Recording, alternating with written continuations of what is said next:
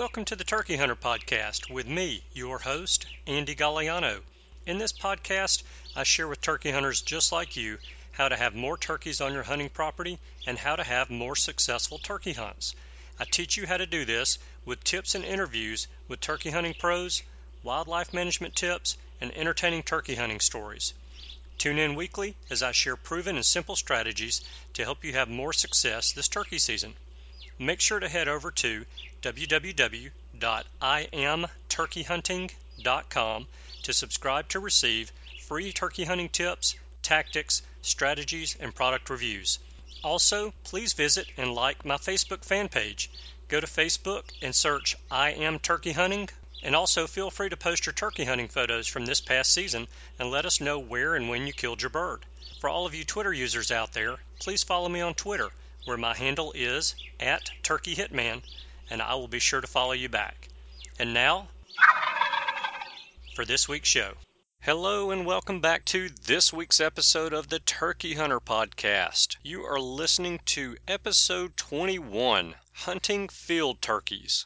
Field turkeys are a little bit different than your woods turkeys. Now, we all know that we're hunting the same turkeys, but turkeys in fields tend to act differently than turkeys that are in the woods. And so it's really a different style of hunting that you have to take on. And so this week I have a very special guest on with us. His name is Jay Scott. And some of you may know Jay Scott as the host of Big Buck Registry's Big Buck podcast that is also on iTunes and Stitcher. But I know Jay as being a turkey hunter in addition to being a podcaster. And so Jay has a good bit of experience hunting field turkeys, and I wanted to get him on here today to talk to you guys and share some of his experience with hunting field turkeys. So without further ado, let's jump into part 1 of episode 21, Hunting Field Turkeys with Jay Scott, and I will see you on the other side. I'm very excited this week. I've got a special guest on here with us. This is a guy that reached out to me when I first started the Turkey Hunter podcast, and he reached out to me and welcomed me to the podcasting world. And so I've gotten to know him a little bit over the past several months that I've been doing the podcast, and I kind of consider him to be my mentor in podcasting and lean on him for some advice and insight and help with some things along the way. And so I'm extremely excited to have with us today the host of the Big Buck Registry's Big Buck podcast. And Jay Scott is on the line with us. Jay, how are you today? I'm doing good, Andy. How are you? I can't believe I'm a mentor for somebody. That's crazy. Yeah, you've helped me a good bit, and you and I have had several talks about podcasting in general, and I've come to you for a few things on just tips and ideas on how to make the show better, and I appreciate your help with all of that. You've been a very knowledgeable person for me to rely on, and I appreciate your help. Well, I appreciate you saying that, and I think us podcasters have to stay together and help our outdoor genre of podcast rise to the top and get Judy's Flower Pot podcast kind of out of the way. Yes. Yeah, there you go. There you go. Not that there's anything wrong with flower pots.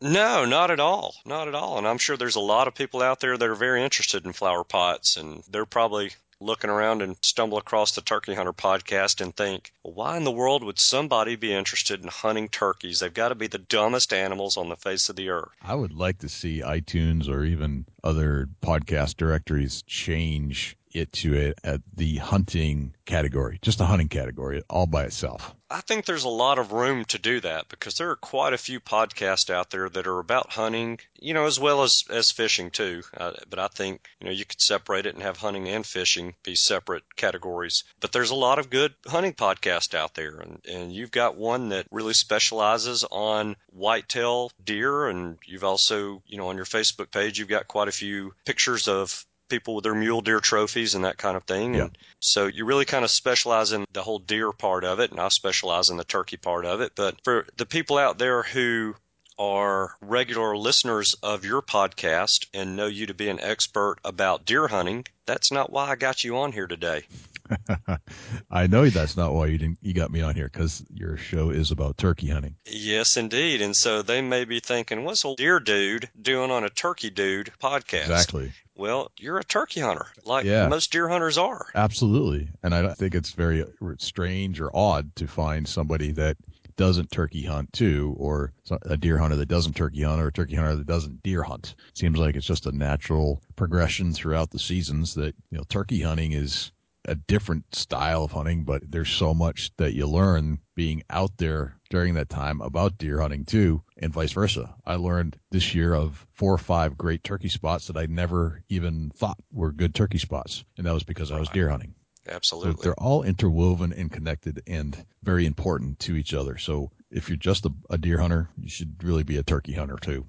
Yeah, I agree. It's something that if the sport's not growing and it's either flatlining or declining, then it's something that's not going to be around for long. And us sportsmen and us outdoorsmen are the reason that we have the numbers of the animals that we like to chase so much. And so if people aren't turkey hunting, then the sport is going to die and the population of the animal is going to suffer because of that. And the same thing with the deer. We all consider ourselves to be conservationists, but it's kind of funny when people who don't hunt, you tell them that you're a hunter and a conservationist, and they think, well, how can you kill this animal and be a conservationist at the same time? And they just don't get it. Right.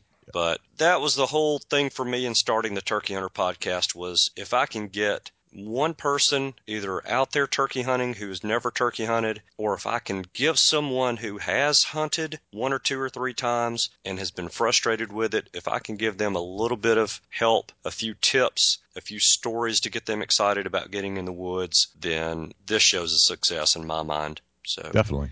yeah, and I know you feel the same way about your show as well. I do. And can I share the story about how I came across your turkey hunting podcast?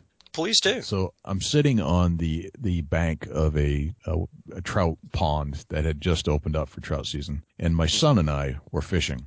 And when you're trout fishing from the shoreline, there's not a lot of work. You basically you get your line set up, you cast it out, and then you wait. So I had some time to kill, and of course, when I'm killing time, one of my favorite things to do is to catch up on podcasts and see what new ones are coming out. And at that point, when trout season had launched in New Hampshire, it was about the time when turkey season is also about to launch, and it's usually youth weekend, the weekend before everybody gets to go is about when that happens. So it corresponds. So as I'm sitting there on the shore waiting for a trout to bite so my son can reel him in while he's chasing around the pumpkin seeds, I'm starting to go through the iTunes directories, and there's the Turkey Hunting Podcast, and it's ranked number 1. I'm like, who is this guy? So push play, started listening, and I was like, this is great because I don't have any turkey hunting podcast or podcast dedicated to turkey hunting just before turkey season is about to come out that I need to get caught up. I need to get some more tips in my bag and figure out how I'm going to kill another turkey with some new tricks that I haven't heard about. So I thank you, Andy, for doing that. It was perfect timing, and I've been in love with your show ever since. Well, thank you very much. One of these days when I grow up, I'm going to have a perfect radio voice like you. So I'll get there. I'll never lose a Southern accent. That just is not going to go away, even if I tried. So it is funny. Yeah, you've got the voice for radio for sure. Well, I appreciate that. I don't really have a choice. It's just the way they gave it to me. Good deal. Well, tell us a little bit about yourself, and as you're leading from that, lead into how you got started turkey hunting. Sure. When and how. Yeah, I've been kind of an outdoors guy my whole life. As a kid, I'd go out in the middle of the woods and build forts where most kids didn't even know how to get to. And my dad was always an avid outdoorsman, not the best hunter, but liked to be outside, liked to shoot guns, liked to walk around in the woods. More of an explorer than a hunter, but I always kind of had this hunting side of me that I enjoyed as well. And my grandfather was more or less the person that got me into it. Never had a single family member shoot a deer or a turkey growing up, but we spent a lot of time in the woods. So they're more outdoorsmen than they were hunters. But I always was fascinated with the idea of hunting. And when I got into college, I started to read more about it and just to give it in perspective. I'm 43 years old now and I live in New Hampshire. I've lived in New Hampshire my whole life, and people tell me that I have a Pennsylvania accent and I have no idea where it comes from. But like it's part of my growing up in the woods of New Hampshire part, I think, is where that comes from.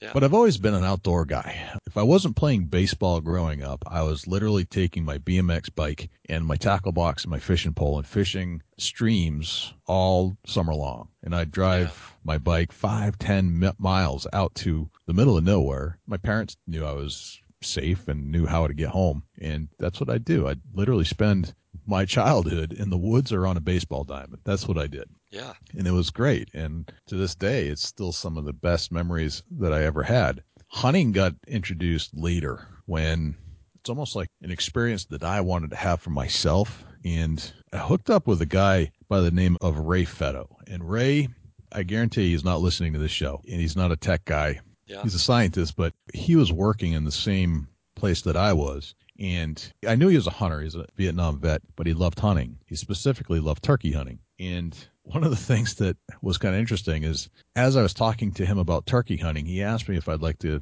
try it out. And he was also a deer hunter. So all of a sudden I have this mentor. I have a mentor to teach me more about hunting. I already had kind of the woodsy skills, but I wanted the hunting skills. So here's this guy. I'm 22 years old, and he's going to teach me how to hunt. It couldn't have gotten any better. And the reason that he really wanted to show me to turkey hunt is because he handed me a mouth diaphragm and a cassette tape with, I always screw this up, Ben Rogers Lee or Ben Lee Rogers. Ben Rogers Lee. Rogers Lee, yes. Thank you. Yeah. And I practiced that diaphragm for 1 week. And at the end of that week, he came to me and said, "You are calling with that diaphragm better than I have ever done. And I've been trying this thing for 25 years.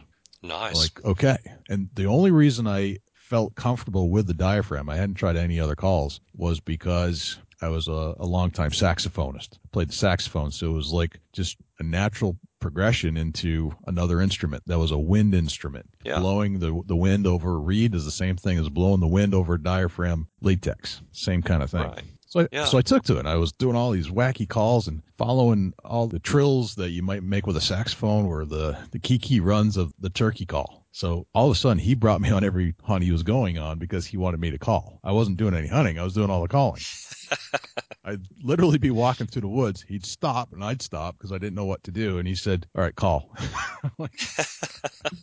So I was calling for this guy who had killed many, many birds. And he just liked the sounds of the tone of my diaphragm call better than the ones that he was able to ever produce.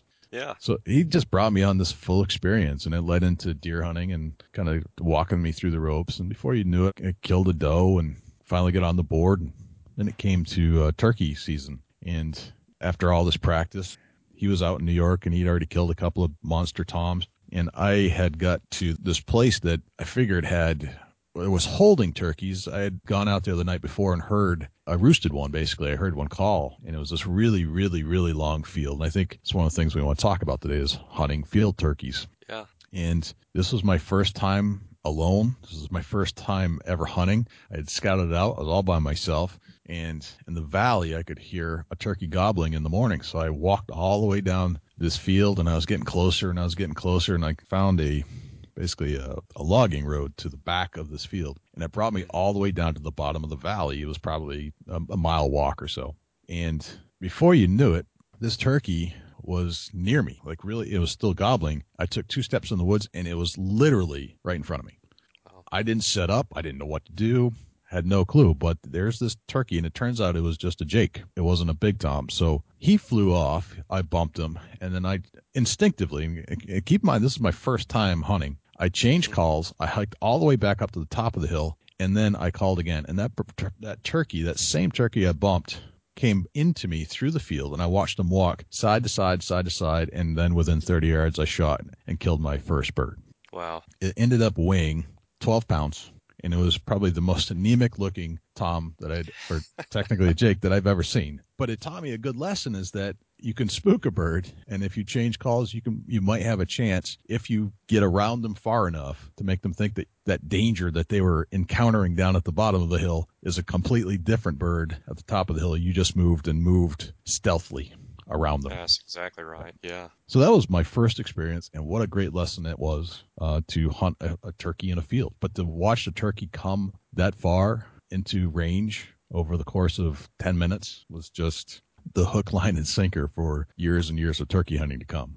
I bet your heart was about to jump out of your chest too, wasn't it? Oh, it was. I can feel it again today, just thinking about it. Actually, I can relive that moment, and hadn't felt that kind of exhilaration ever. I played sports my whole life, winning big games. There was nothing like that moment. This is by far one of the most thrilling events that I had ever experienced, and I just want to do this again and again. Yeah, I think probably a good many of us have the same type of story where that's what kept us going and kept us into the sport. And usually, for me, it was I had killed turkeys prior to me really getting addicted to turkey hunting. But what got me addicted was when I called in my first turkey for myself. Yeah. And there's nothing like that. I mean, you can go on hunts, have someone call in a turkey for you that you shoot and kill, but it's almost like you're a little bit disconnected. And, I can't exactly place it. But for me, killing my first turkey, which was a huge gobbler, probably one of the biggest eastern turkeys I've killed even to this day, it was almost like I was just watching it. It was a little surreal. I was watching it and not really participating in it. And it was kind of mechanical for me when the turkey came into range and put the gun sight on his head and shoot. And can't say that I was not excited. I was excited to kill that first turkey, but after I called in and killed my first turkey all by myself, I was on top of the world. There was absolutely nothing that was going to happen that day to make that a bad day. Right. And it's just, to me, I think when you have that experience and you call in your first bird for yourself, that's really hook, line, and sinker. Yeah. What does it for you? It's when you're by yourself and you figure it out. Mm-hmm. Everything comes together the way you hoped it would, in a sense, and you overcame some obstacles and some things that could have gone south really fast, and you still managed to get it done. I called Ray almost immediately as I was driving to the check station, and he was as happy as I was because he taught me how to do this. He gave me enough instruction, and the first bird that I killed was on my own, not with his help, but he taught me the setup, the plan, how to address certain situations. And then there were some instinctual things too that you kind of had to play out, but it's from educating yourself ahead of time. Mm-hmm. Well, you mentioned when you were telling the story about your first turkey, you mentioned what I want to cover on this call today. Cool. And that is field turkeys. Yep. And, the field turkeys are a good bit different than hunting those woods turkeys. And where I hunt, there are not a lot of fields. And I'm in the woods almost the whole time I'm turkey hunting. I'm in woods and not in fields. And so field hunting for me is a different thing, and it's something that I've had to learn over the period of years that I've been hunting, and the majority of what I've learned about field hunting has been trial and error. Yeah. And again, that's what I want to keep people from having to do. I don't want people to have to learn from trial and error. I want them to learn, just like you did, from having that mentor. So I wanted to get you on the call today to let you share your knowledge and your wisdom about hunting field turkeys. Cool. Field turkeys, where I am hunting, will notoriously come in and out of woods. So there's a good blend. Mm-hmm. And there are some turkeys that just need to be in the woods. I can't get them in a field. I think these same turkeys will sometimes change their patterns too. They might get hunted out of an area. They're hanging out in a field. So it's not so much that they're like divided between field turkeys and woods turkeys, so much as they will venture out into the fields sometimes. And as long as they stay comfortable there, they'll probably stay there. And otherwise, they're in the woods. Yeah. And there's definitely different tactics that you can apply to the woods versus the fields. But we're talking about fields today, so let's talk about some strategies on how to maybe find that turkey in the field, and then what do you do once you have it. Yeah. So I think some of the best things that I can only talk from experience, and some of the things that I've developed over the years that have made me successful killing turkeys in fields. And the number one thing that I think has made the difference over everything is just being patient. Mm-hmm. And the reason that I say that is because every time I've encountered a turkey in a field, no matter what time of year it is, they always seem to be henned up. They have hens with them. Right. And a lot of times the woods ones, for some reason, may not be, or at least they're scattered and they're trying to find a hen. But the ones in the field, for whatever reason, always seem to be henned up. So there is some techniques that you have to apply that, let's talk about the first thing is that if you're trying to hunt the field you first have to get to the field once you have realized that there was a bird in there. And that alone can be a challenge because sometimes between you and the field, there's nothing. There's no cover. Right. You can call, they may call back, but they're not coming out of the field. So you have to figure out a way to get down to an edge to have a shot. Obviously, if you're in a field in the springtime, the corn's cut, that's been plowed over, maybe, but it's flat. You're exposed, I guess is the point, right? Yeah. So 2 things you have to overcome. One is, how do I get down to the edge of the field without being detected so that it doesn't bust up the hunt? And 2, how do I get that turkey away from that hen? Those are the 2 biggest challenges. Mm-hmm. And it is very easy to become extremely impatient in those scenarios because they will hang out in the little circle with a hen or 2 hens or whatever, and they'll just stay there for an incredible amount of time. What I've realized after many trials and errors is that they often will eventually, not just the tom, but the whole flock will come to an edge over a little period of time. So right. Let me tell you about the Memorial Day bird that, and I was hunting with my dad, and this took a series of several days to make this come together. There was a boss tom that was hanging out in a grassy field. Grass was probably 2 feet tall in some spots, mowed in others. Mm-hmm. And it was the end of the season, second half of the season. Still plenty of hens around, still lots of breeding going on. And during this one venture into the woods, I had identified a bird that had called, and we had glassed the field, and at the other end of the field was a hen and a tom. And he was still calling back, and nothing happened. I could get the hen to come. The hen actually came close enough, and we were basically at the top of a field. So it was probably a 400-yard field total. I was at the top of it, and at the bottom of the field was where the birds were hanging out. So we basically work one edge and try to get nice. Fortunately, we're at the top because the top is where I think most birds like to go. They like to go uphill instead of downhill, generally speaking. Not always, but generally speaking. So being at the top, I knew I could at least get them to come eventually. And probably within, I'd say 45 minutes, I had that hen walking over my lap, in a sense. But the tom wouldn't come within 50 yards of where I was, even though the hen was in the woods. So eventually they moved down to the other end of the field, and I didn't get a shot. Yeah. 2 days later, it's Memorial Day. It's the last day of the season, and I'm set up in the field with my decoys, and I'm calling, and I hear 2 groups of toms calling, or birds calling. One I thought was a tom because it was one, and there was a triple gobble coming from another part behind me down in the same field, but behind me in a valley. Mm-hmm. And I figured that was a group of jakes because of the tendency for them to hang out like that, where they're, one gobbles, 3 gobble. And you could tell that this tom was still in the area, that nobody had gotten him, and it was only a couple days later. This tom shut up immediately, but the triplets still gobbled. Eventually, the triplets made their way up through the field and then circled back down and went back into the valley. And that tom shut up completely. So you can hunt till noon in this area. So I ended up hanging out, and then my dad, who was a veteran, was marching in the parade that day, and we had basically packed up, figured that tom wasn't coming back. He was going to stay down and deep in the valley where all the other turkeys had gone. And we went back up to the top of the field, and I called one last time. And son of a gun, that turkey gobbled back. Like, you got to be kidding me. So I look at my dad.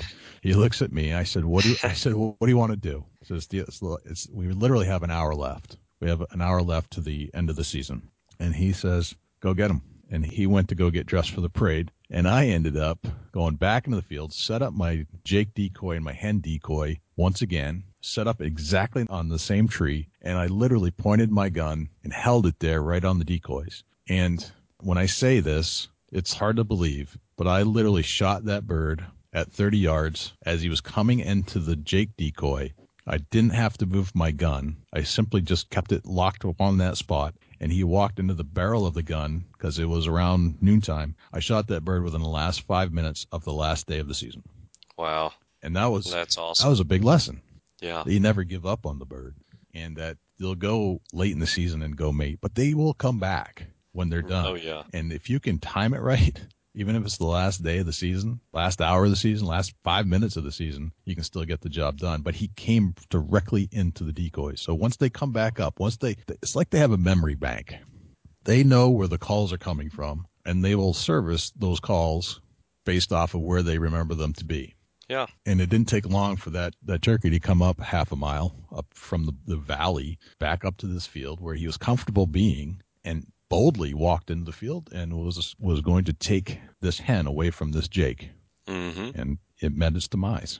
Do you think that you would have been successful on that hunt had you relocated to a different position and tried to call, or do you think that really helped? The fact that you were in the same location, pretty much on the same tree, do you think that helped bring that turkey in, that it made him a little bit more comfortable? I think the decoys helped that scenario, and I probably could have set up anywhere in that field because we had identified that field earlier in that week as a spot where that turkey liked to hang out and that it was comfortable and wasn't getting disturbed. Because when we had been there earlier in the week, we didn't overhunt it. We didn't push that turkey. We didn't try to walk around too much. We ended up kind of being very stealth-like where we moved, didn't make a lot of noise, didn't jump the turkey, the turkey never knew we were there the whole time. Even when the hen was walking over me, it never got spooked and ran away. I think that made the difference with that turkey. Yeah. Which is weird to think that you think about that kind of stuff, spooking a deer and a deer not coming back. Turkeys do the same thing. That's very true. Yep. So I think I could have set up anywhere in that field for the most part, but I think once the turkey got to the field, saw the decoys in the vicinity, was a beeline right for it, right from there, strutting the whole way in. Yeah. Completely off the subject, but still related to your story. Did you make it to the parade in time? I did. Sweet. Yep. It was amazing. I put a happy ending after all. Double happy ending. Packed up the decoys, slung the turkey over my shoulder, headed down back to my dad's house. It was a few mile walk away, and got changed and made it down to the parade just in time. It was I could see my dad walking through, and he kind of gave me the thumbs up. He was carrying a flag that day with the Legion. Awesome. He gave me the thumbs up, and I gave it back to him, and he started grinning. It was pretty good. That's awesome. Yep. I tell people from time to time when they ask me about turkey hunting, and I get the question, I'm sure you get it all the time as well. What's key to being successful most of the time when you turkey hunt? And so aside from the obvious, you have to know the woods that you're hunting, I tell people that to be very good at turkey hunting, you have to be patiently aggressive. Yes. And for people who don't turkey hunt, they don't get it. They can't grasp what patiently aggressive is. And that is, to quote old Kenny Rogers, you have to know when to hold them and know when to fold them. That's a very good analogy. You have to know when to be patient and sit still, and you have to know when to move. And that is a very important key in turkey hunting. Not just turkey hunting the woods, but also turkey hunting fields. Yes. Hey, thanks for tuning in. So in part 1 of this episode, Jay talked a good bit about being patient when you're hunting field turkeys and knowing when to sit still. Well, in part 2 of episode 21, Jay's going to talk to us a little bit about knowing when to move. He's also going to tell us a story about calling a turkey across a creek. And just like all of us know, that is supposed to be impossible to do. It is not impossible to do. I've done it. Jay has done it. A lot of turkey hunters have done it, but it is difficult to do, not impossible. Jay's going to tell us the advantages of Wednesday hunting. There are certainly advantages to hunting in the middle of the week. And he's also going to let us know his thoughts about using decoys on field turkeys. So be sure to tune in next week for part 2 of the Turkey Hunter podcast, where we'll have Jay Scott back on to go over those subjects with us. And again, I appreciate you guys tuning in this week. I know you have choices. I appreciate you spending time with us. I hope you have a great week, and I look forward to seeing you next week. Goodbye. Thanks for tuning in. You were just listening to the Turkey Hunter podcast. If you enjoyed the show, please go on over to iTunes and leave a 5-star review. And make sure to head over to www.iamturkeyhunting.com to subscribe for free turkey hunting tips, tactics, strategies, and product reviews to help you have a more successful turkey season. And stay tuned for upcoming episodes on hunting afternoon birds how to film your hunt, and the breeding cycle of hens, as well as some guest interviews. Thanks again for listening. We know your time is valuable, and we appreciate you sharing some of it with us. See you next week.